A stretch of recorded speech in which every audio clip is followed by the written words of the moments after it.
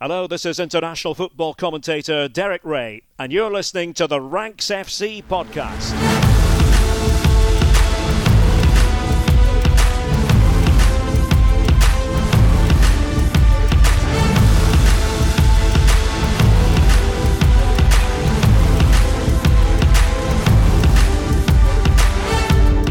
Hello Rank Squad and welcome to Ranks FC. This is your favourite football podcast, back for another week. My name is Jack Collins and I will be your host today, and joining me as ever is the Rank God, Mr. Sam Tai. Hello my friend. Hello mate, how you doing? I'm good, I'm alright, how are you? Yeah, I'm not too bad, thank you. It's a nice shirt you're wearing. Thank you. It's Atletico Mineiro's one with the map on it. Yeah. I'm pretty excited. It arrived a couple of days ago, and yeah, it is as beautiful as it was as it seemed to be when it got released. So yeah, I'm happy with the latest addition to the wardrobe. So yeah, how big is this wardrobe nowadays?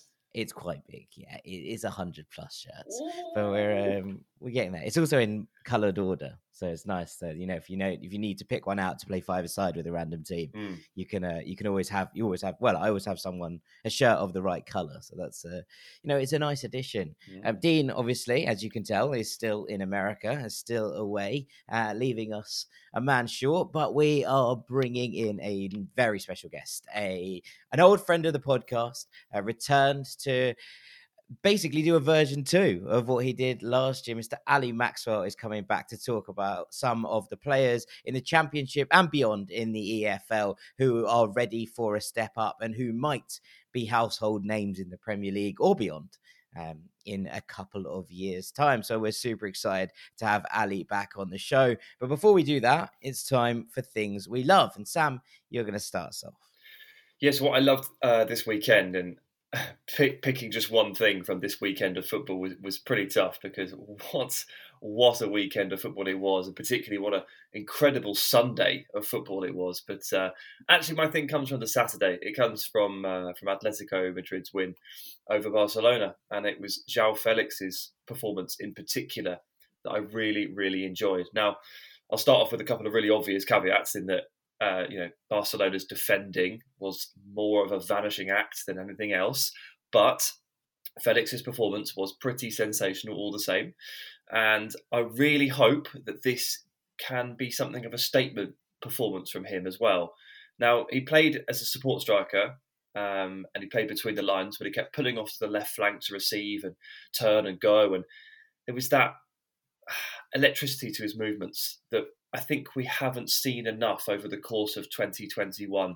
It's been a bit of a stop-start year for João, and he needs a platform. He needs a performance, like a statement performance, to really get himself going into gear. Particularly now, there's so much competition in his specific position group at Atletico Madrid. They've got so many players trying to get into this team, and they only play with 2 forwards, really, in this kind of 3-5-2 formation. And they've brought in Griezmann and Mateus Cunha. Angel Correa started the season on fire. Luis Suarez is an absolute dog in front of goal. And Felix is there. Lamar settled into a deeper role, which is good. That can sort of declutters the space a little bit. But there's still 5 or 6 players here vying for 2 spots. And Felix is, potentially the most prodigious and naturally talented of all of these players. And yes, if he plays like he did against Barcelona, then there's no reason why he can't stamp his authority over this role. And look, as I said, he sort of pulled out to the left side to receive in space, and that caused a lot of problems for Barcelona in terms of their positional marking and who should pick him up. So at a certain point, quite early in the first half, Ronald Araujo basically decided that he would try and stick to him and play almost like a man-marking role. And that didn't really work out either. And bear in mind as well, just some context, Araujo hadn't been dribble passed for like a year or something ridiculous. He was the owner of one of those ridiculous Virgil van Dijk statistics where he hasn't been dribble passed for ages. It's really hard to get the better of Araujo because of his combination of size and speed and recovery ability. Felix left him for dead 3-4 times. And Araujo was so far out of space, it created this chasm in which Piqué was trying to defend all on his own. It was like a 40-yard box, and they got absolutely ruined. And that doesn't happen without exceptional movement from Felix and an exceptional first touch out into space, and then quick thinking, quick going, and good incisive passing. Now, he didn't get a goal or an assist on the night, so he wasn't the headline act. Thomas Lemar, Antoine Griezmann came on against his former club. Luis Suarez scored against the 33rd La Liga opponent of his career. But it was Felix really that wowed me. And he kind of flew a little bit under the radar, probably in comparison to the other guys that ended up with records or on the stat sheet.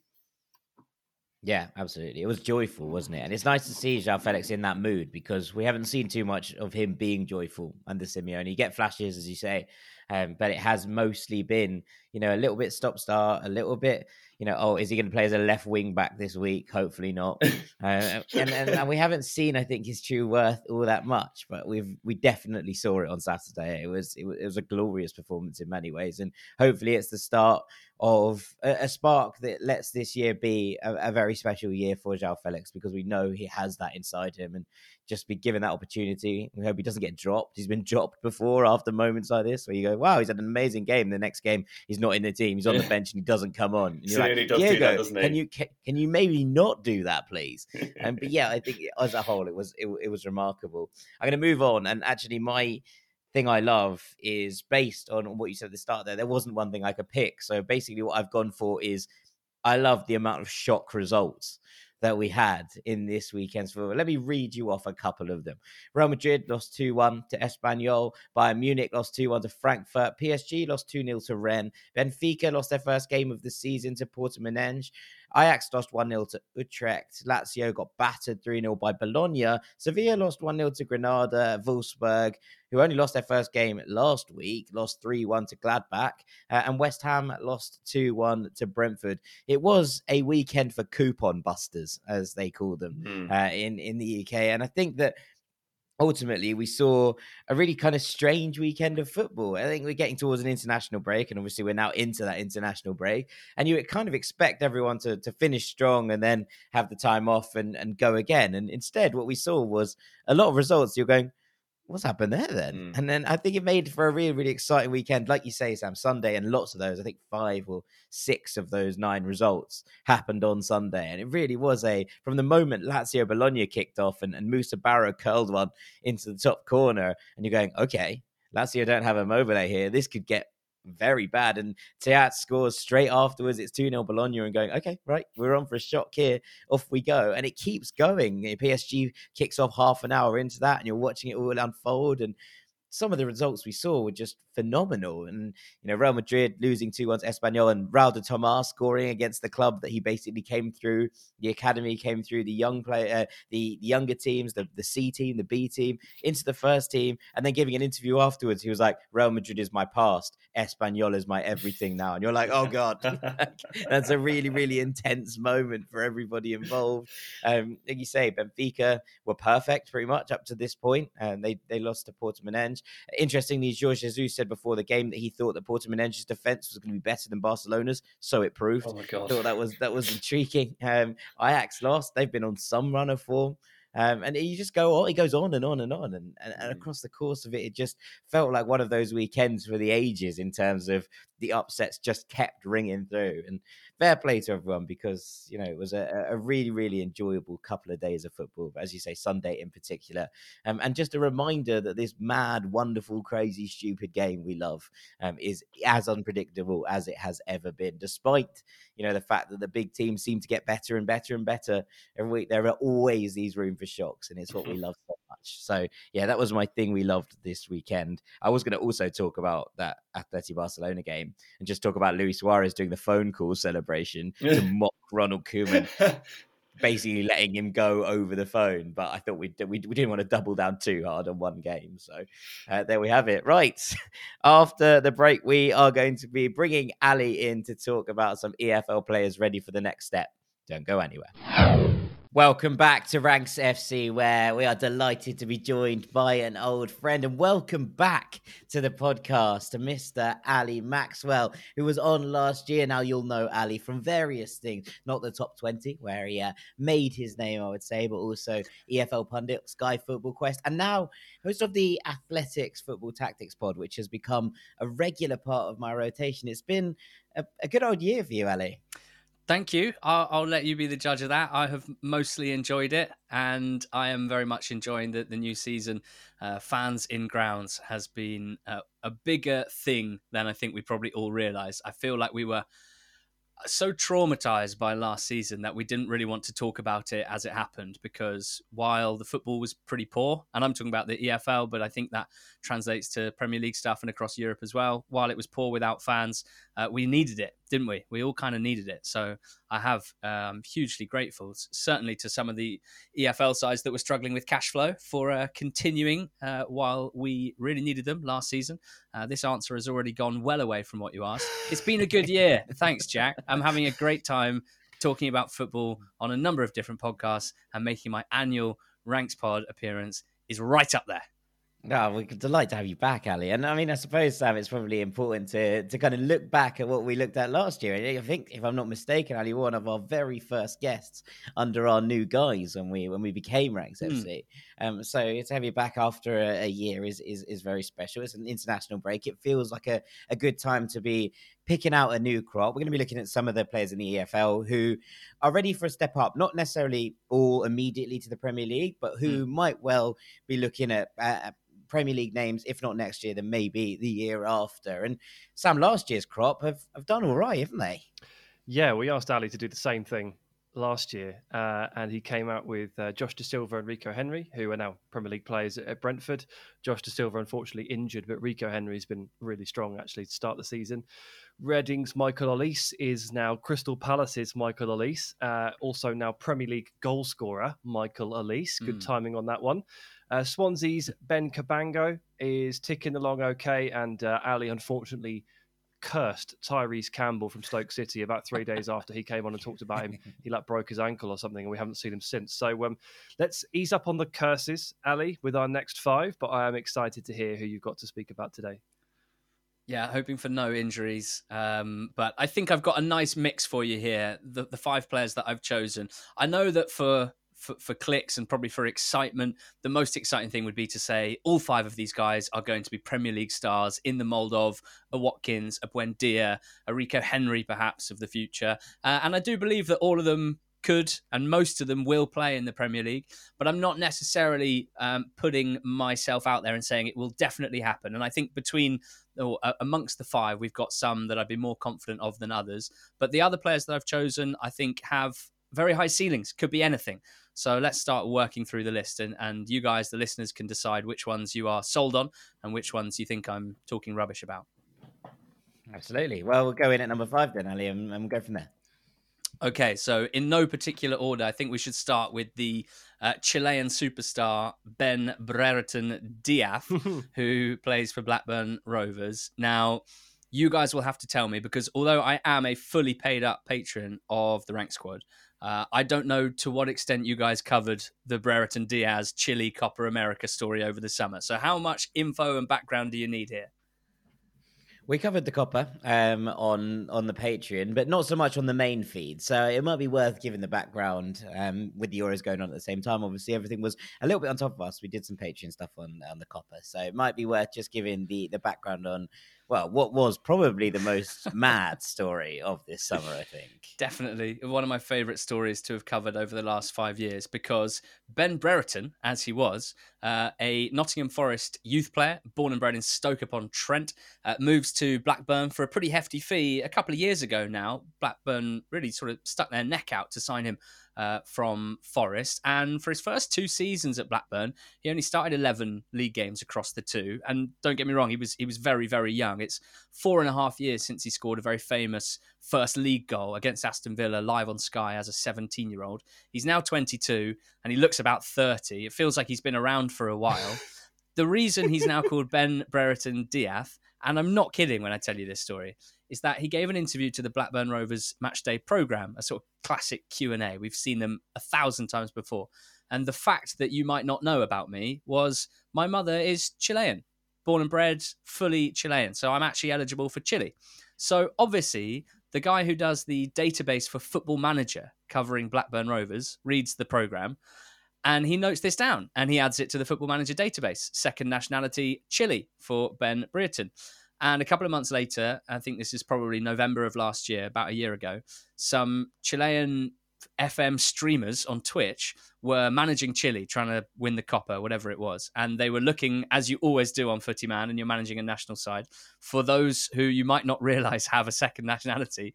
And up pops Brereton, the championship stalwart. So they make a bit of a noise about it, as you would, as content creators. This is exciting. They realise that it's true. And then there's a bit of a clamour. It sort of really catches fire in Chile. There's actually, I think, and you guys will probably know more about the Chilean national team than I do, I think in the current crop of players, sort of the post-Sanchez generation, they're kind of looking for a goal scorer. So they were quite excited about the potential for Brereton Diaz. He got called up at the end of the season to go to the Copa. 10-minute cameo in the first game against Argentina. He nutmegged a centre-back. I can't remember who it was. He started the next game against Bolivia, scored the winning goal, and Brereton Diaz mania started. He added the Diaz onto his name, and he now goes by that. Nice nod to his mother. Nice nod to his now 1 million Instagram followers, the large majority of which are Chilean. And he's come back, and I kid you not, he looks like, I don't want to say a different player because he's always looked like a talented attacking player, but he looks like a man, and he came back full of confidence. He's now currently the top scorer in the championship. He's already hit double figures, and we're only 11 games in. And he's basically filled the void that Adam Armstrong left. And how? I mean, he's really been given the keys to the attack. Armstrong having been everything for Rovers last season, taking 4 shots a game, sometimes not always for the best, it felt. He had a bit of a selfish streak. He was given a license to shoot and score as much as possible, and he did that. Armstrong scored the most non-penalty goals in the league last season. And in his absence, I think Rovers fans were a bit worried as to where the goals were coming from. And here it is. He was already there. The answer was already within the club. They just didn't realise that he needed to be Chilean to unlock himself. So that's kind of the context behind Brereton Diaz. The reason I want to talk about him is I just really like him as an all-round player.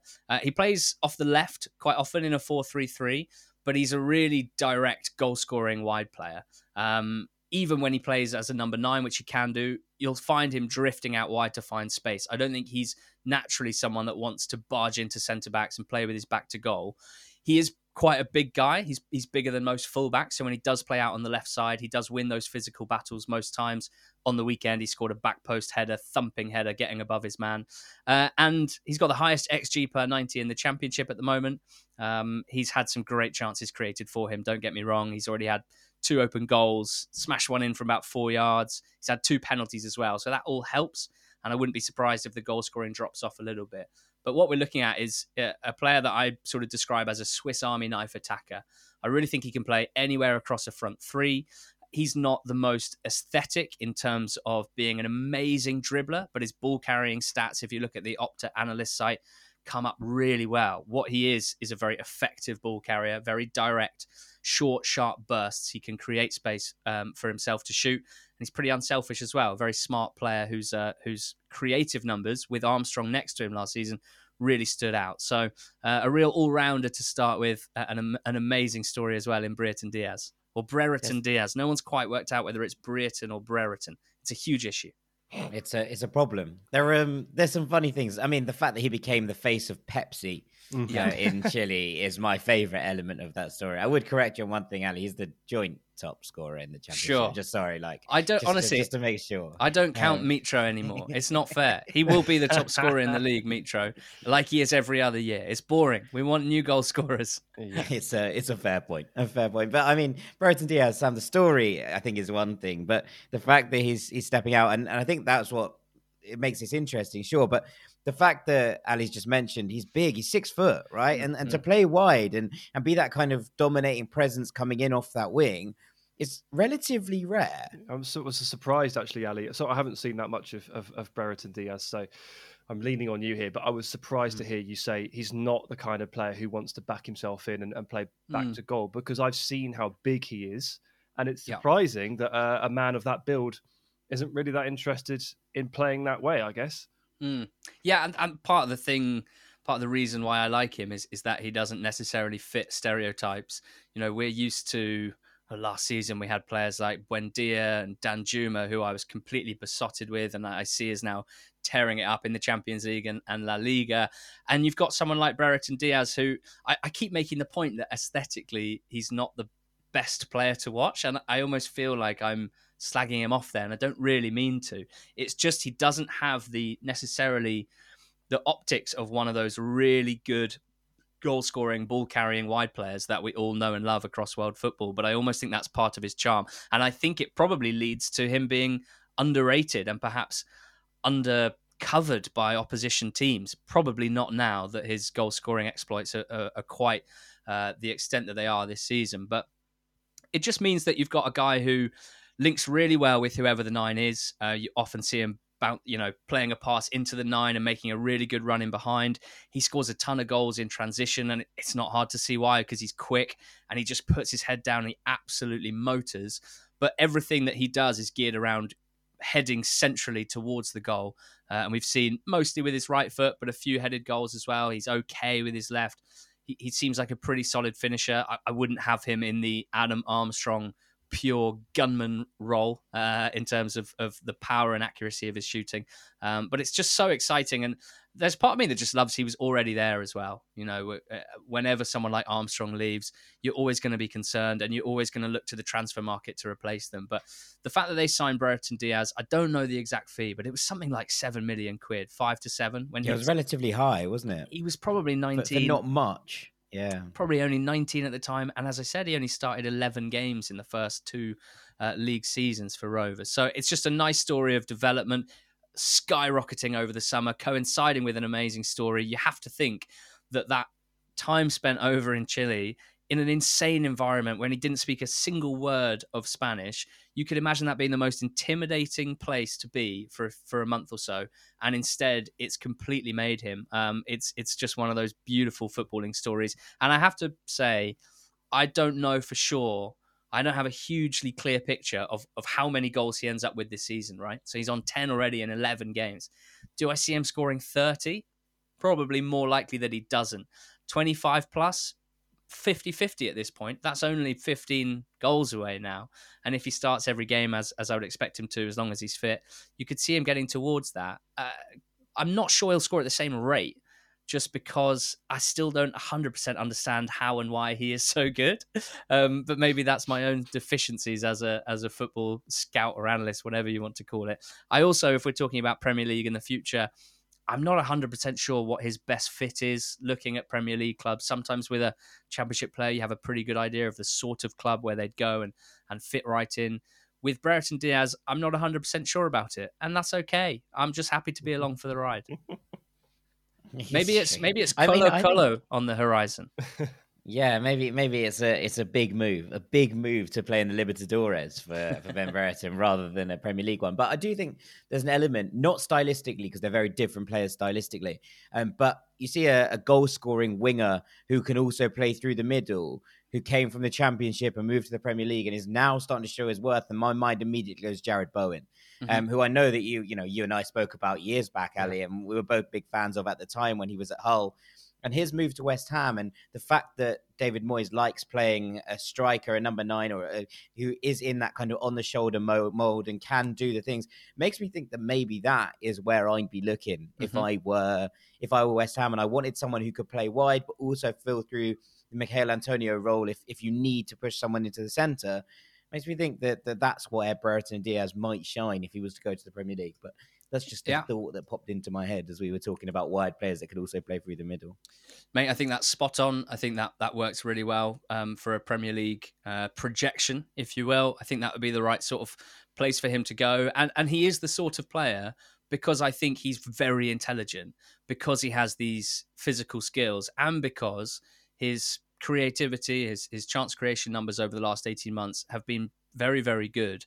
I do think that he's a sort of player where, even though I'm bigging him up as, XG monster this season, I think even if his goal scoring levels out a little bit, he's still the sort of guy you want in your team. He's going to bring a lot to the side. Very, very hard worker, very good out of possession, tracking fullbacks, etc. And that's the sort of thing that Premier League clubs will watch very closely as well. Absolutely. It might be time to move us on to the second name on this list, Ali. Yes, I will talk about Coventry City's Callum O'Hare. Now, Cov City are having an amazing season. I'm sure a lot of the listeners will have seen that, having avoided relegation last season with some comfort in the end, but not by that much. They've now really kicked on at the start of the season, helped by winning 6 out of 6 at home. They're third as we record, only a couple of points off top spot, and level on points with West Brom, who are in second. And they are a fascinating team on a number of levels. They bought a player called Victor Gyökeres from Brighton for £1 million over the summer, who was on loan first with Swansea and then with Cov last season in the Championship. Barely scored a goal, and he has 9 now already. Has just burst onto the scene in terms of Championship goal scoring, and he's in the Sweden squad for the upcoming international break. They've got a player replaced called Ibrahimovic, didn't he? He did. What a call! Amazing.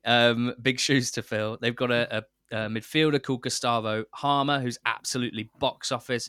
This little pocket rocket who sits deep, sprays crossfield passes, gets booked every game, scores worldies, takes set pieces. He's class, and that was an amazing signing as well from, I think, Zwolle, someone in the Eredivisie for maybe £1 million. And Callum O'Hare's probably, for me, the best of the lot and the most exciting of the lot, projecting upwards. Now, he's had quite an interesting trajectory because he was an Aston Villa youth team player, highly rated, as they often are, and unfortunately, because of his Villa connection, there's a very obvious comparison with Jack Grealish. He wears his socks low, he's got lovely hair like Jack. He plays in a similar, if not exactly the same position, and he has a lot of very similar skills to Grealish. But I'm trying to avoid that comparison for a number of reasons. It sets a pretty unfair precedent for the kid because we don't expect everyone to go to Manchester City for £100 million. But also, I think Emi Buendia is probably a more valuable comparison just in terms of style of play and where he operates in the pitch to Grealish. The thing I like most about O'Hare, which is the dream about covering the EFL, is when Villa didn't want to keep him, I think he went on loan to Carlisle in the last few months of his Villa contract in League Two. Did half a season in League Two, did pretty well. Then he was on a free and Coventry picked him up. They were in League One at the time. And that season, which was cut short by COVID's arrival on the world scene, they won promotion. And O'Hare was not one of their key players, but he was involved. He was sort of growing into his Coventry career.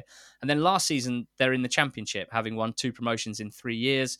And O'Hare just blossoms. So he's gone Premier League Academy, not getting a look in, League Two, League One, Championship, and now he's a star of the league. And that's what I love. That just watching that progression, month to month is fascinating. So O'Hare is a number 10 and quite specifically plays in a number 10 role. He hasn't, as far as I can think of, really played much out wide, left or right, which could be an issue projecting up to the Premier League because I guess there aren't a huge amount of slots, of number 10 slots open in the Premier League these days. Listen to James Rodriguez, he's bemoaning the lack of number 10s nowadays, my friend. Callum's in big trouble. If James can't get a job, then Callum can't. So there's a few things to get through with O'Hare. The first thing is he's a small guy. He must be probably 5'7", low centre of gravity, fast, quick off the mark, great ball carrier, very hard to win the ball off. I'd be astonished, and I should have checked this before we started, I'd be astonished if he's not the most fouled player in the Championship this season. Every time I watch him, he seems to get booted up in the air, teams targeting him. I think against Barnsley earlier in the season, and I'm not joking, 6 Barnsley players were booked for fouling O'Hare alone. So he's that kind of player, and I guess that makes Grealish a half-decent comparison. But where I think Buendia is a little bit better is that O'Hare naturally drifts right. Even though he's right-footed, he doesn't try and go left like Grealish does. He tends to drift a little further to the right, where he carries the ball. He's very direct towards goal. His creative numbers are good, not elite like Buendia, and I'm not saying he's as good as Buendia by any stretch, but he has good ball-carrying numbers, good creativity. The big issue for O'Hare at the moment is goals and assists to an extent, although his assist numbers are fine. The movement is there. He gets in good positions and he can't finish. And it's a big issue for him right now. 9.6 expected goals per Wyscout last season. He scored 3. That's an underperformance of 6.6. This season, 2.7 XG, 0 goals so far. So you get this picture of this guy who he'd almost be better off if he never shot. He'd almost be better off always looking for one extra pass. Oh, the Mesut Ozil. Literally that. He gets in great positions and it's not working for him. He's got so much to work on that front. And you just feel like if he could improve even a tiny bit, things could change so much for him. The last thing to say about him, which really stands out, off the ball, he is insane. His pressing numbers, his tackling numbers, winning the ball back in the final third. He did it against Fulham on the weekend, and that was mostly Fulham's issue, but that just shows his mobility. He is a relentless presser, and that has to be a huge tick in the box when we're projecting upwards into the Premier League. He offers so much energy without the ball. He can be a little loose at times. He just flies around trying to win the ball back, but I'm sure under the right manager, that could be corralled into something quite special. And we know that out of possession stuff for Premier League scouts is going to be so important, just as much as ball carrying, creativity, goal threat, etc. So, not as good as Grealish and Buendia, but a really interesting player who has only got better since he started playing senior football. And I'm really interested to know what happens next. It's a funny one, isn't it? Because when you say earlier on that he doesn't really play wide, he hasn't played wide in these scenarios, you then don't expect him to be a ferocious presser from that 10 role, right? That's the kind of flip out. We expect these languid 10s to come out and be like, oh no, they'll just stroll around. But you consider him, he is, like you say, a little dynamo in that hole, and he plays in quite an interesting system. Obviously, Coventry sort of play that 3-4-1-2, and he has the freedom of the park to play in that one. Interestingly, I found out in March, and it broke my heart a little bit, that he's one generation out from being eligible to play for the Republic. Really? So he's not eligible for Ireland unless someone in his family. I think if his dad went and got a passport, he'd be all right. But his sister's a champion Irish dancer. If you look hard enough, we could imagine a guy named O'Hare is not eligible for Ireland. Are you joking? No, well, this is it. His sister's a champion Irish dancer, and yet he's not eligible. I think that should make you eligible in itself. Having a family member winning dancing competitions, but alas, it doesn't work like that apparently. Yes, I mean, look, Sam, a player that we've had a little bit of an eye on for a little while, and he was a top scorer of Villa's academy when he was younger, if I'm not mistaken, through the under 18s. Okay. So the XG thing's a bit odd, but there is definitely a player here. I find it really funny that Ali is at pains to point out at almost every step as he goes, this is not a Grealish comparison, and then what he talks about, every little next sentence is essentially because remember what the big criticism of Jack Grealish in the Championship, he doesn't score enough goals, he doesn't get enough assists. It wasn't actually that he was missing chances, it was that he actually wasn't getting into those positions to score. And for a long time, people just assumed that Grealish either wasn't as good as he was or was overrated because he didn't put up numbers. And if you describe to me a relatively tenacious playmaker with low socks, floppy hair, good dribbling ability, but can't score or assist enough to match the talent, I'm sorry, but you've described Jack Grealish from 3 years ago. So it's funny that you're like, it's not Grealish, but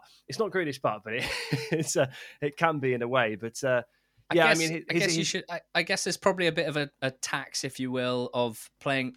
Coventry were a bottom half team last season. I think they only scored 48 goals in 46 games. So playing for a better side, if he had played, let's say, 40 games for Norwich last season in the right-sided role that Buendia played, where he was a 10, but he was nominally placed on the right of a 4-2-3-1, I'm sure his numbers would have been pretty damn good. Yeah. I think. Man, it's.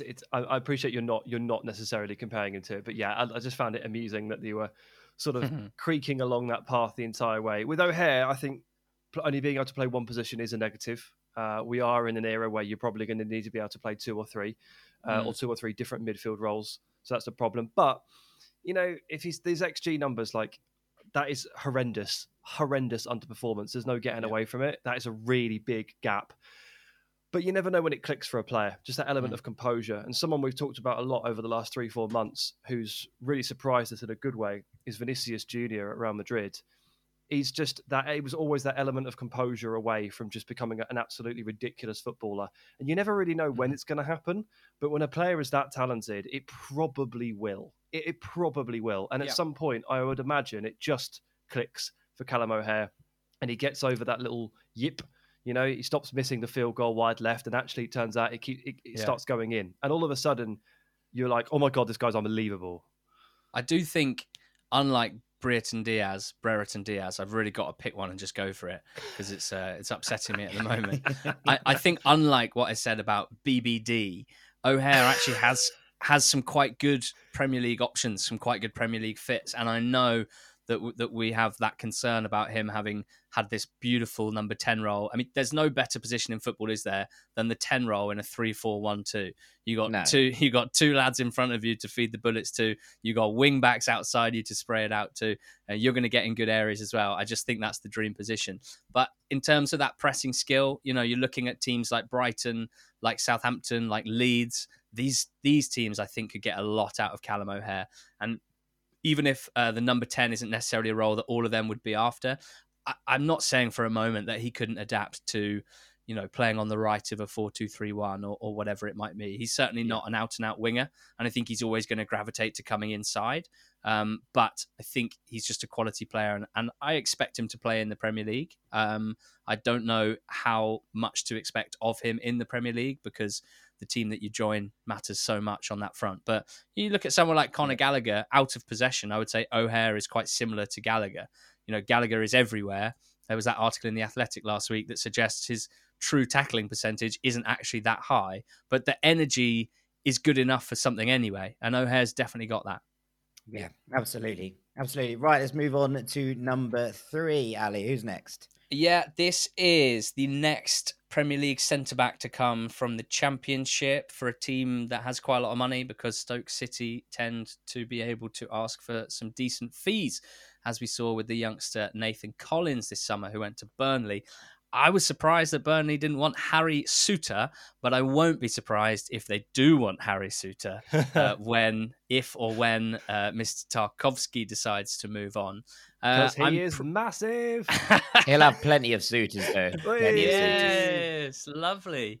Did you know that more than 50% of starting centre-backs in the Premier League have played in the Championship in the last 5 or 6 years or more? It's of all of the positions, I would say that's the one that probably has the biggest per capita of former Championship players. So that's just something to chew on while we talk about this. He is 6'7", and that is huge. He has scored 6 goals in 6 games for Australia, his international side. And he's a centre-back. They are some of the funniest things you've ever seen because he gets on a plane, he flies 12 hours. They play in the qualifying stages against a lot of very different sides in do you call it Oceania? I feel like that's very old school FIFA terminology. I think it's Asian. Is it not the Asian? Because the way that, it's AFC. that it works means that Australia are in the Asian qualifiers rather than the Oceanic ones. Oceania's a nightclub in Bristol, Ali. Anyway, Souttar has scored 6 and 6 for Australia. If you can find the goals, watch them. They are amazing. And they're hilarious. He also has a lot of headed chances in the Championship. Unsurprisingly, doesn't quite have the same goal scoring rate. But you do feel like, Stoke are a big threat from set pieces. You feel like if he ever played for a team like a team that were properly on it in terms of set plays, he could score a lot of goals. But that's not what we're here to talk about, and that's not the only thing that impresses about Harry Souttar. He has very good defensive instincts.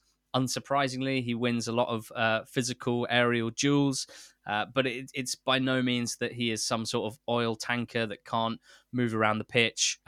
His mobility is pretty good. His covering defending is pretty good. His long passing is pretty good. And those things all combined make him a pretty sexy prospect, I think, for a Premier League club eventually. He's only 22.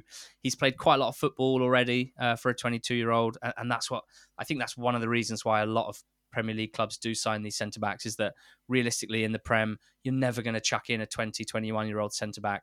In the Championship, as soon as you have 50, 70 games under your belt, 50, 70 games worth of data for the data analysts to get into and for the scouts to watch.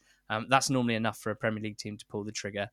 In terms of the only thing I think that would put people off is that he's almost always played in a back three. I know there's quite a lot of those in the Prem at the moment. Certainly a Wolves might be looking at him if that's what they're going to stick with.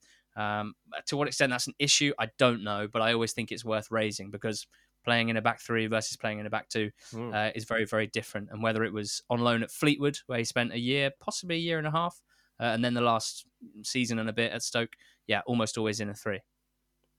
His story is madness. I mean, you mentioned the international goals. He scored 2 against, I think it was Chinese Taipei in maybe his second or third game for Australia. And it was like comedy viewing. Like, it was like a giant who'd walk into the box and everyone else is looking up him going, I'm not sure how we're going to defend this. And then they don't. They don't. He scores 2 goals in about 10 minutes from 2 corners. It's genuinely very, very funny. But I mean, also his story is mad. So he was born in Scotland. His brother is Hearts John, legend. is the Hearts vice captain and also has played for Scotland. His dad played for like Brecon in the 1970s. He played for Brecon and he basically then went to Celtic, then joined Dundee, rocked about Ross County for a little bit and, went off to Stoke. It's like one of the oddest stories. Played for Scotland's unders teams until 2019. His mum's Scottish. His mum's Australian, his dad's Scottish, and you're like, what's going on here? His brother plays for Scotland. I really want to see the Suter derby in Scotland when Scotland draw Australia in a World Cup. Do you think he chose Australia just like because he knew that he would go and score a ton of goals in the World Cup qualifiers and stuff? He was just like, I would have. Let's like put it that way. Harry Suter is like, he's so big, he should be extinct, right? And he's going off and playing and attacking corner kicks against teams like Japan and China, teams that do not traditionally produce big human beings anywhere near the size of Harry Suter. He's probably just like, I reckon I'm going to score 50 international. He's after Ronaldo's record, isn't he? That's the ultimate goal. You do wonder. You do wonder what he could get to. The only drawback is, and Sam, I am more of a Callum O'Hare shape and size than you, who are more of a Harry Suter size. But the long distance flights and the leg room, that is one of the big drawbacks. International goals, a lot of stiffness. That's basically what he's weighing up there. Yeah. But we should point out that Scotland up front have someone with an Aussie accent, Lyndon Dykes, who plays for them up top. It's like a swap deal. And Australia at the back have someone with a Scottish accent playing for them. So there you go. It'd be one hell of a tussle when they come up against each other. Yeah, and they're both big guys. If there ever is a game between Scotland and Australia and Dykes and Suter go up for a meaty aerial duel, that could actually be the end of the world. Well, I mean, we might get a sneak preview this year when QPR plays Stoke, Ali. So, good point. So we'll keep an eye on that one. Yes, Harry Suter, I think, is very much destined for Premier League life one way or the other, in the same way that Dan Burn was, but in a slightly different capacity. Right, let's move on to number 2, shall we? Potentially the most intriguing, the one who has the biggest range of potential options from this point in his career. And that is Luton Town striker Elijah Adebayo, who, Jack, you will know fairly well from being a Fulham FC youth product. And I really wanted to talk about him because he's just a really interesting prospect at this stage. He is not quite as tall as Harry Suter, but he is 6'4". Not far off. He is 6'4". He is a striker. And he is, as far as we can tell, based on about 3 years now of first team football, the first half of which was in League Two with Walsall, quite a poor Walsall side, and now in the Championship with Luton Town, a pretty good top half Luton Town side. He is what can be described as an XG monster. And the reason he signed for Luton from Walsall for about 150k, which is a pretty rare transfer to jump up League Two to Champ as a striker who hadn't scored loads of goals, is pretty unusual. And we have a good friend, someone who is pretty well known on football Twitter, I think, Jay Sosick, who is called Blades Analytic, who is Luton Town's head of recruitment analysis.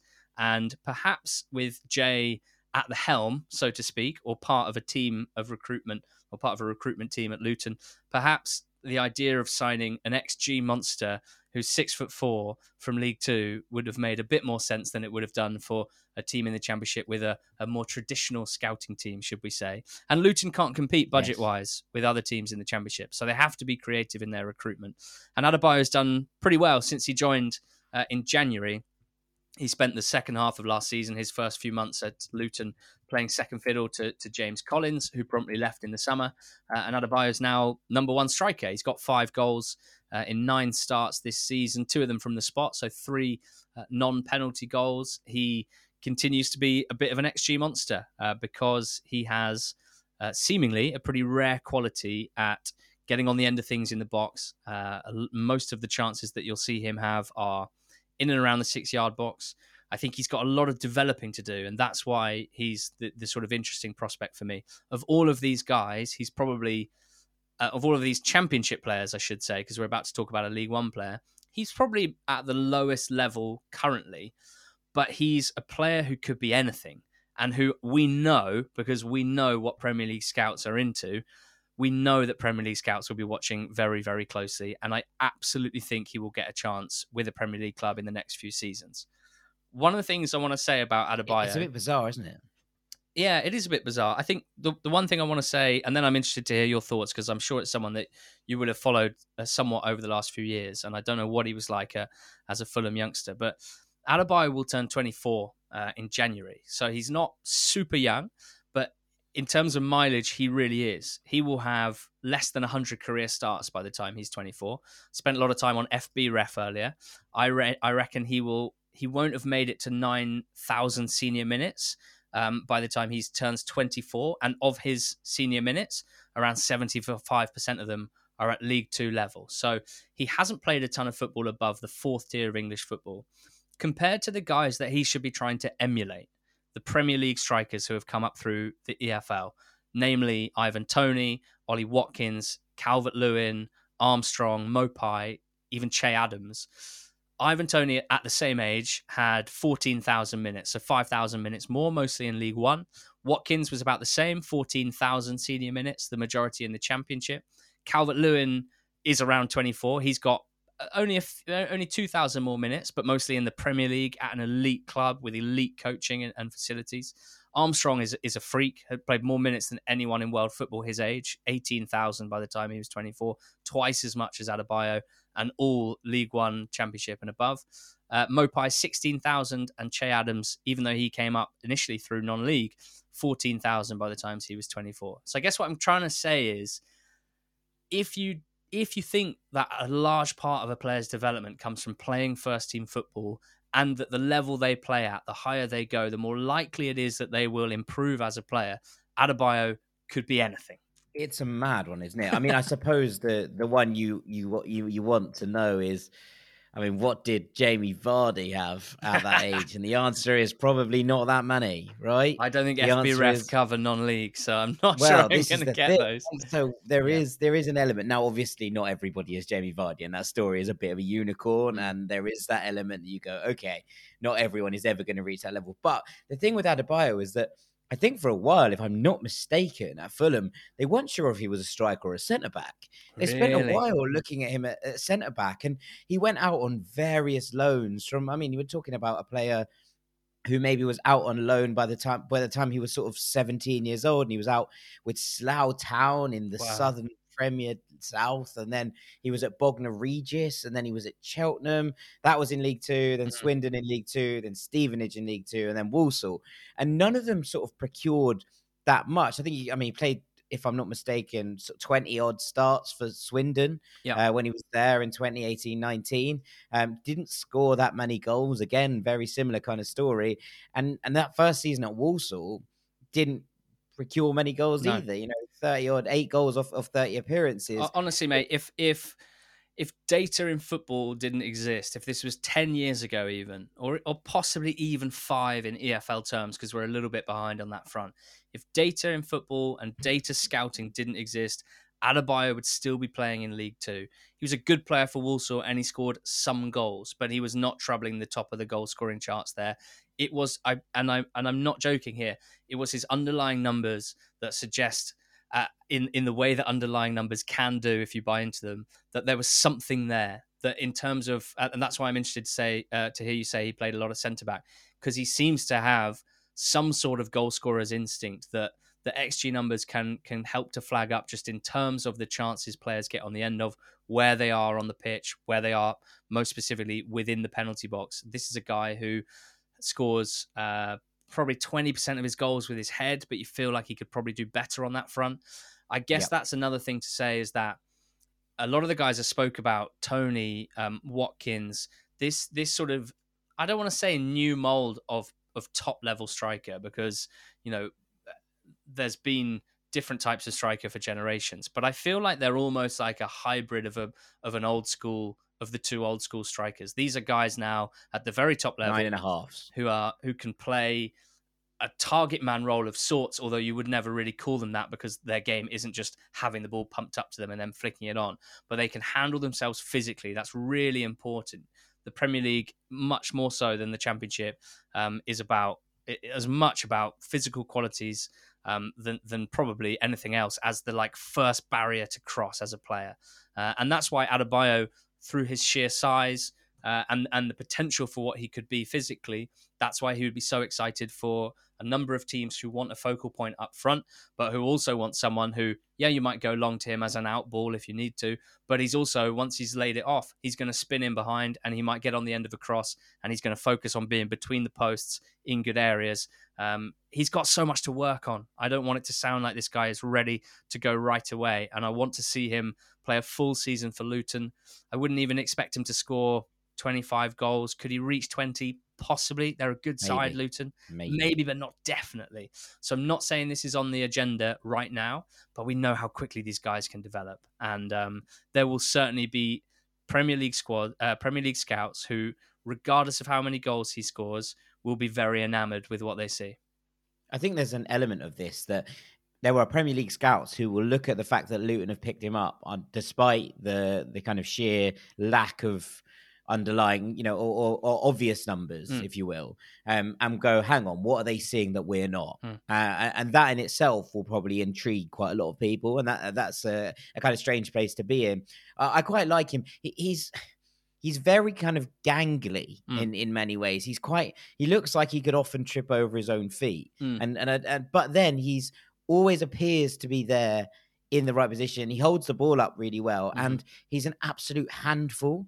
Yeah. And like, even when he's around and in and about, he's not going to pick up assist numbers for dragging two players to the front post, but someone else might score off it. And he really is that kind of player who can be like a lot. He's a lot to deal with because he's sort of all over the place. He's relatively quick, as you say. He's big. He's relatively a lot strong. Quicker than he looks. He's one of those big guys who, because his stride is 3 times longer than my stride, it might look like I'm running faster than him, but over 20 meters, he will hit 20 meters while I'm still at 10 meters. He's that kind of guy. I went to Kenilworth Road last week. They beat Coventry 5-0, and he gave Jake Clark-Salter one of the toughest nights of his life. Literally 3 minutes into the game, there was a ball into the channel. Adebayo got there first. He kind of chopped inside, got his body round the right side. It was only a matter of time before Clark-Salter fouled him because he couldn't keep up with him or get in front of him. Won a penalty, which he scored, and that was the start of a torrid night for Clark-Salter. So having seen him probably at his best so far this season in the flesh, I was pretty excited. That's not what we're getting every single week. But more game time, as I say, because that's really what he's lacked compared to a lot of players. And I think, he could be a lot in 2 years' time. It's one of those where it could, like you say, it could go either way. We could be looking at a player here who is a capable Championship striker, but no more than that. We could also be looking at someone who absolutely bounds into the Premier League and not sets the place on fire, because I don't think he's going to do that, but has an impact similar to that, as you say, of Ivan Toney, who was able to come through. He's obviously going to be a little bit later than that in where he develops, but there is, this kind of thing that we're looking out for now. And I think a lot of people are looking out for, going, somewhere there's a player here. And Sam and I talk about complete forwards quite a lot now. We talk about these players who are able to hold the ball up, lay it off, sure, but also can spin in, get in behind, who are able to drift out to the wide areas and cause problems. You wouldn't want Adebayo out wide. But on the whole, as a number 9, he feels quite complete. Not necessarily in where he is, but in what you think he might have the ability to do in a little while. And that intrigues me as a whole, I think. I think it's very, very exciting. And I think that yourself and me and Sam and everyone listening, we're going to have a very close eye on this guy from this moment on. Yes, indeed. Very much so. Right, let's go on to the final one, Ali. Another former Fulham kid, Jack. It's Matt O'Reilly. He's playing in League One with MK Dons. I cover all 3 EFL leagues, and I genuinely love them all equally. At the moment, I'd say League One is probably my favourite. It's an incredible division this year, with some amazing names, both in terms of teams who you'd expect to be higher up and teams you'd expect to be lower in the pyramid, all of them mixing really well. And it's been a fascinating start to the season. It feels like there's about 8 title contenders, which is brilliant and probably not the case in the Championship. And the one that keeps standing out for me is 20-year-old midfielder Matt O'Riley for MK Dons. MK Dons are a lovely team to play for if you're a technical player, because they average about 60% possession. In fact, in their last 3 games, they've been around the 75-80% mark, but that is because they've played against 10 men twice in that period. Matt O'Riley is their best player already, age 20, probably the best young player in League One, has only been playing senior men's football since January, and honestly, I don't know what happens with Matt O'Riley from this moment onwards, but I'm very, very excited about it. Just to give the listeners a feel for the player, he's quite I wouldn't say he's really tall. He's probably 6 foot, I reckon, maybe 6'1". So he looks quite languid. He looks very stylish. He's very technical left footer. I would say you'd want him to develop his right foot a little bit in order to if he's going to move up levels where the game comes a little bit quicker, you do need to be a little bit more confident in your right foot. But in this MK Don side, he tends to have a lot of time on the ball. He is so good for this level that if someone does press him, he finds it very easy to just dart around them, get his head up and play from there. He just oozes class at this level. And for someone who, we hadn't really seen play, and you would have done more than we have in development football, but for someone who we hadn't seen play until January, the amount that he's come on over the last 9 months is amazing. He takes responsibility for most things that MK Dons do. He picks the ball up off the centre-backs. He's often found in the final third finishing off moves. He's got 2 goals and 2 assists already this season from a midfield position that I would not describe as an attacking midfield position. He plays in one of the two in a 3-4-1-2. So in front of him, he's got a 10 and 2 strikers plus attacking wing-backs. He is not one of the nominally attacking players in this side, but he impacts the game in the final third as well.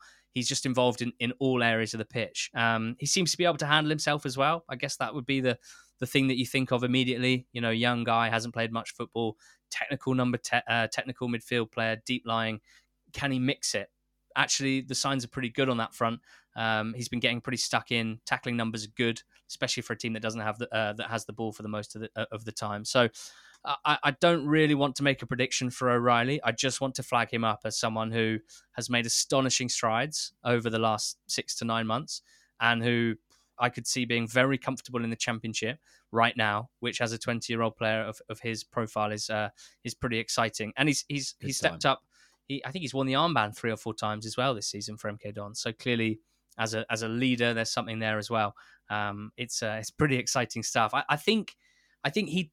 I don't know if it was agent-led or player-led, but I think he really pushed a move away from Fulham, not believing that he was going to have a pathway to the first team, which arguably was correct. And I think that's quite an interesting wrinkle to this. It's a really strange one, right? Because, he's born in West London. He played for a team in Teddington as a kid, if I'm not mistaken. He was the player that I was most excited about coming through the Fulham ranks. I was so excited about Matt O'Riley. I thought he was very, very special from having watched him at youth levels. And I was really excited. He got 1 appearance for Fulham. I was there when he came on against Reading. We lost 2-1 in a game where Charlie Adams scored twice, and I don't really want to talk about it. But on the whole, he came on and he was really bright. He had the ball. He must have been 18 at that point, right? And he just looked very comfortable. He came on and came off again, which is rare. But he came on 11 minutes and then was subbed on 75, so it wasn't too weird for someone so young. But he played for the under-21s in various games. He captained the under-21s, which is why I'm not hugely surprised to see him take that armband at MK Dons. Now, I know that things are a bit funny there with obviously the way that the manager left and Mr. Lewington had to step up into that role. But it's, someone that I think he was so talented. He turned down a deal at Fulham. I think they offered him a 3-year deal, a first-team contract as a first-team player. Because at the time there was a lot of rumoured interest from Dortmund, and they kept coming out these weird things being like, Dortmund want Fulham's Matt O'Riley. And what part of me wonders if his head got turned by any of this. Obviously, when it all came to light, Dortmund weren't interested in Matt O'Riley. They bought Jude Bellingham and off they went. But it did interest me as to how it kind of played out. And then he spent 6 months basically just out of football. He didn't sign a contract in June 2020. He left the club as a free agent. And, we're talking in September, and I remember being like, wonder where Matt O'Reilly ended up, and being like, nobody came in for Matt O'Reilly. And then he went to MK Dons, and we were like, okay, it's not quite Dortmund, is it? There must have been a contract dispute or issue there somewhere. Like you just can't tell me that this player was without a club for normal reasons for 6 months. Like that wouldn't make any sense. It's a bit strange. Unless he just had, as you say, unless he really thought that he could hold out for a Dortmund and then realized by January that he was better off playing some football. Yes, I do wonder if there was some weird agency going on there. I know it's not unheard of, at the Cottage and beyond, to be honest. I think it's probably quite rife within football in general, but I think he might have been subject to some bad decisions from people maybe around him or whatever. But I'm really glad to see him thriving again. I think he really was a special talent, and I mean, I think we'll be talking again. The player I see now at Fulham, Ollie O'Neill, who's doing this, making the same kind of strides, making the same kind of sounds, coming through the academies. People are going, this kid might be special. I think we might see Matt O'Reilly come back and really start to push onwards. And he's a really interesting one because if I'm not mistaken, he's eligible to represent Denmark, Norway, England, and potentially Ireland as well. Wow. So he's just like one of those ones where I think there's family lineage on both sides. If I picked an O'Hare and an O'Reilly and neither of them are eligible for Ireland, I'd be pretty disappointed. Well, I think Ireland is the one that I'm not sure about, which is the funny one. He's definitely eligible for Denmark and Norway and England. He's played for England's youth levels. He might not be eligible for Ireland, but to be perfectly honest with you, if he has the option to follow the Thomas Delaney path and go for Denmark ahead of Ireland, I'd probably be doing that anyway. You know what the worst thing for you is that genuinely, I see that he's born in Hounslow. If there's one team in the Premier League who looks to be using some of their Premier League money to basically try and hoover up some EFL talent on the cheap, so to speak, and then try and develop them properly, is Brentford FC. I mean, they've been heavily linked this week to Keane Lewis Potter. Rumours that they put in a pretty significant bid in August. They're the sort of club that tend to get their man if they want it, and they will know all about O'Reilly. I've no doubt about that. They'll be the sort of team who would happily, he's playing for a League One club in MK Dons who will not be able to hold out for more than, I don't know, 3 million quid. No one goes from League One for more than about 3 million quid, apart from Tony, who probably went for 5, 6, 7. So, at the upper, that's worked out. Yeah, at the upper end, you're talking 5 million quid probably. And for the sort of player that he is, you wouldn't be surprised to see someone like Brentford just go, yeah, we'll lay that down. We'll give MK Dons what they want. We won't expect him to play for our first team for 2 years, but you best believe we're either going to develop him in-house or we're going to send him on some pretty good loans, maybe out to Denmark, who he can represent. He can go play for Midtjylland for a season, and then he'll be a Bees player. It all adds up, doesn't it? That would hurt, wouldn't it? Oh, it would hurt. It would hurt me a lot. It would hurt me deep in my soul, Ali. But I now you say it does all kind of quietly add up, doesn't it? It's one of those I'm not going to think about too much, but I would be sad. I would be very sad. But yes, I agree. A real talent. I think if we see anything like the half the player that he was at youth level translate into senior football, we're 100% looking at a Premier League footballer here.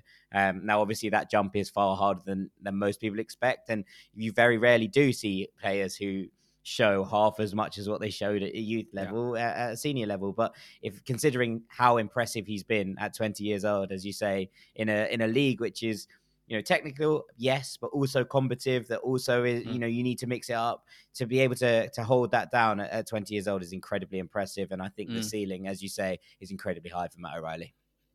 Yeah, some of his passing, particularly through balls or balls just dropped in over the top of a defence onto an on-rushing wing-back or something like that, they really do stand out. And I mean, there have been games this season where against 10 men with 83% possession, O'Reilly's had like 200 touches of the ball. Now, that is kind of cartoonish in a sense, but you have to think that it's going to be good for him, and you have to think that it's going to be good for his development. So, yeah, he's in a really good spot at the moment. If he has very high ambitions, which it seems like maybe he does, I wouldn't say that the fact he's playing in League One now means that he couldn't play at the very top level previously. Guys have different paths, don't they? And maybe this is O'Reilly's path to the top. Yeah, it's one that's been slightly windy, but I'd imagine that there's a few more twists and turns to come yet. Ali, thank you so much. This has been so wonderful, and we'll come back and do a check-in in some time to see how these lot are getting on. We know I'd love that. The first crop have done well. So I think we might need to check in a little bit more regularly just to check on how this crop are doing. But that might be a nice touch to just peep in after Christmas. That would be really fun. I love nothing more than joining you guys. And as you can probably tell from the ramblings, I really am very passionate about this stuff and young players in the EFL. That's my thing. So get me on anytime. I'd love to join you. Absolutely, mate. Do you want to just reinforce the listeners where they can find you and yes. do your bits and bobs? The Not the Top 20 podcast is what you need to listen to if you have any interest in the EFL, which are the greatest leagues in the world. You can follow us on Twitter at NTT20pod, but just listen to the podcast. We released a very long breakdown of the weekend action, which we do every Monday. That was released not too many hours ago. So if you're not bored of my voice already and you'd like to hear how I sound on my home patch, then give Not the Top 20 pod a go. And then Athletic Football Tactics pod will have one up in the next few days as well. So it'd be great to join. Be great to get some more ears on that as well. Absolutely. I can't recommend NTT20 enough. You know this. I'm an EFL loyalist at heart, really. Every time Fulham go down, I get sad for relegation and happy that I can join George and Ali again on Not the Top 20. So swings and roundabouts. Ali, thank you so much. It's been such a pleasure, as always. Thank you, my friend. Cheers, guys. Well, thank you so much to Ali for joining us. It was so intriguing, and I love this. And Sam, as I was saying, it'd be good to get Ali back in maybe January, just for a quick update on how those dads are getting on. I think we can expand the franchise a little bit here in terms of how this works. We might have to start paying him, you know. You never know. Right, it's time for my favourite part of the week, and I am throwing across the Atlantic to Mr. Dean Jones. It's time for Melon of the Week. This week's Melon of the Week is Jeremy. Now, Jeremy, I know you're thinking, whoa, what footballer's called Jeremy? Was it the old Chelsea player? No, this isn't a footballer. We set the precedent a couple of weeks back, didn't we, by choosing somebody as Melon of the Week who wasn't a footballer. And then there was Reese last week with his melonish naps. And now Jeremy, who's a patron and on our Discord, he's got in touch with us, and seeing as I'm not watching any football while I'm in America right now, I thought that this was quite fitting. This is what he said. I'd like to put myself forward for Melon of the Week. I've just come out of the emergency room for cutting my thumb with a knife while cutting a lemon. I usually cut lemons and potatoes while holding it with my right hand, instead of how a normal person would do it on a cutting board, which, by the way, was only a few inches away from me at the time. This is a great time to remind you that I'm currently in culinary school, meaning I should have literally known not to do this. Yeah, I still did. I now have 3 stitches and can't do anything with the amount of bandages wrapped around my thumb. So for the next 2 weeks, I'll be doing everything with one hand, and I'm more than happy to share the photo with you all if you don't believe me about the stitches. Here is to my melonish behaviour. I literally can think of nothing football related that could match my dumb ass this week. And that's fair, Jeremy. You've dug me out of a hole, because obviously I haven't seen any football. I needed a melon of the week, and I found one, haven't I? There, dear, oh dear. You don't do things like that, mate. You don't do things like that. Very good. I like them when they're like that. I like that kind of, real idea of bringing people in and people really dialing into the melonish behaviour that we see on and off the pitches every single week. Right, Sam. It's the gibberish alarm. It's the gibberish alarm. Okay, this one, once again this week, we're looking close to home. And this week I'm going to talk about 3 things that Rach does that I find a bit mad, but also they are incredibly logical, and it's a confusing world and space. Are you sure you want to do this? Like, you're getting married in a couple of months. This is not what I would publicly calling out my fiance. It would not be the move I'd be going for at this point. No, the thing is, these 3 things, they make perfect sense. They're just really annoying. Okay, let's do it. So, number 3, in this house, she has installed a culture of wiping down the shower with a squeegee blade after every single use. Yes. So it's like that thing that window cleaners have, right? And we have a little one in the shower, and after every use, you have to wipe down the walls and the glass and the shower blade thing as well. What it does essentially is just removes all of the water that would then obviously dry onto the surfaces. And seemingly, I'm told, this helps massively when it comes to actually cleaning the shower, because there's less residue to clean off. So it takes way less time. There's less lime scale. But it's also a case of, keep it drier as much as you can. There's less chance of mold setting in. All of this makes perfect sense. It's just the idea that after I've taken a shower, and bear in mind I run on a extremely limited time frame in the morning before we get up and go to the studio, I have to remember to grab this thing and wipe down all 4 walls of the shower. I absolutely hate it. And I'll be honest, I do conveniently forget to do it about 50% of the time. And I get You resent it. I get told off big time. But it does make perfect sense. We've added this into our house as well to have a squeegee blade. We only have one glass wall. That's the only one that gets wiped down. Like the only one that we wipe down is the glass. I have to do all 4. The tiles, I have to do the tiles as well. See that? I think I'd be leaving out. I appreciate your reluctance to do that a little bit more. I don't mind doing the glass one because I appreciate the fact that when you clean it, and I'm normally the one cleaning it, it actually saves myself time in the long run. But yeah, I wouldn't be doing the tiles. The tiles can dry themselves. That's what tiles are for.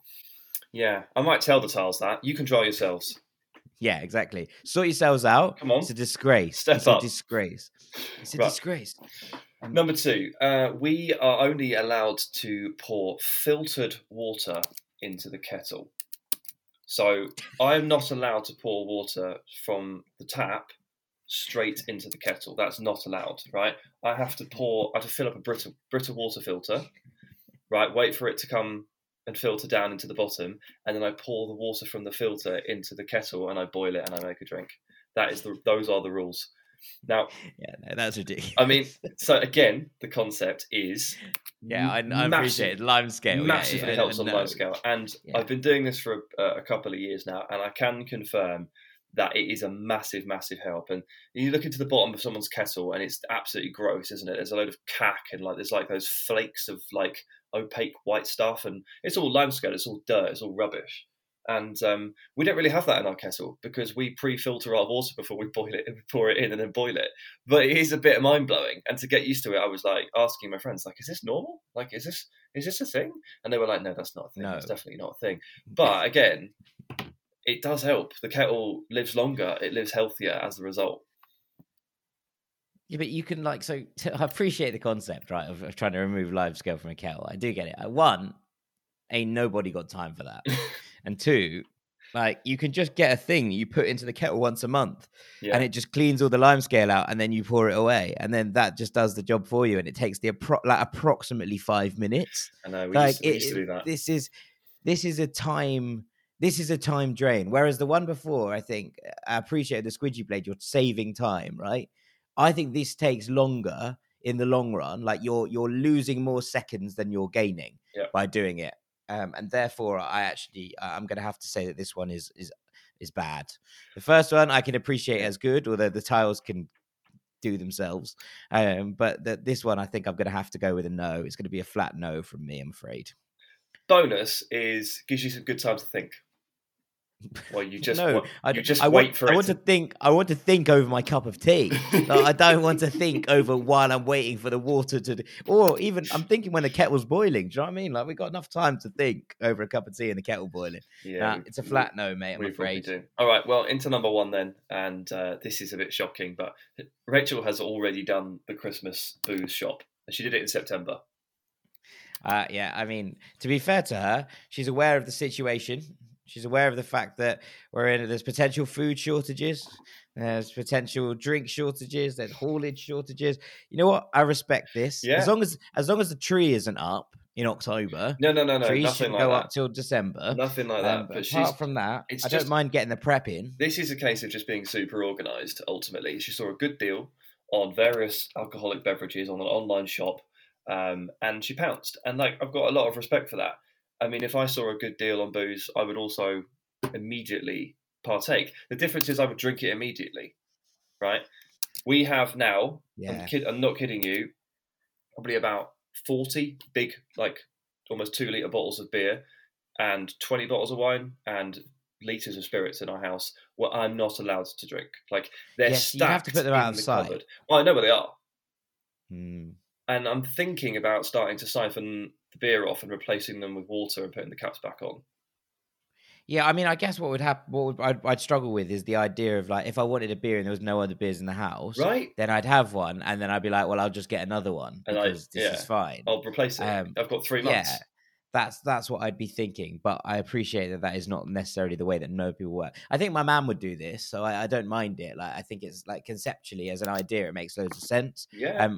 I don't like the idea of it being locked away. I think either it should be completely out of mind, like outside in like a cupboard outside somewhere where I would have no idea where it was, almost like that I wouldn't even think about it, or like you'd have to replace it occasionally when there was no other things in the house for you to drink. Yeah, it's in a cupboard next to the fridge. It's tough. That's dangerous. It's dangerous tough. Yeah, it's really tough. I appreciate the logic. She saw a good deal. She pounced on it. We're going to be feeding a lot of mouths over Christmas, so why not save the money when you can? Absolutely, but logical, very logical. But it's a little bit torturous, and I would never do Yeah, that. I would never do that to myself. Yeah, I mean, look, I can resist anything apart from temptation. So like, I feel like this is something that would probably drive me a little bit over the edge. Yeah, it's difficult. Anyway, I'll check in in a week, see how much is left. Yeah, I want to know. I'm gonna ask you mid-December how many bottles of these beers you've drank, and I'm gonna expect an honest answer. So we'll come back to this, Rangsford. We are. This isn't finished. This isn't over. Thank you, Sam. That was very, very good. I enjoyed it a lot. And with that, I think it's probably time to call this a day. It's been a bit of a bumper episode. We had a bit of an extended middle eight, as you say, with Ali. And so all that's really left me to do is say thank you very much to Ali Maxwell for joining us. Make sure you do check out Not the Top 20. It's absolutely brilliant and the best podcast in the world on all things EFL. Thank you very much to Mr. Sam Tighe. Cheers, buddy. I've been Jack Collins. This has been Ranks FC. Thank you so much for listening. We appreciate you as always. We'll see you next week, gang, for our final special guest of the Dean Jones on holiday in LA era. And very, very excited about it. So our final special guest coming in hot next Wednesday. Thank you so much for listening. We'll see you soon. Take it easy. Peace.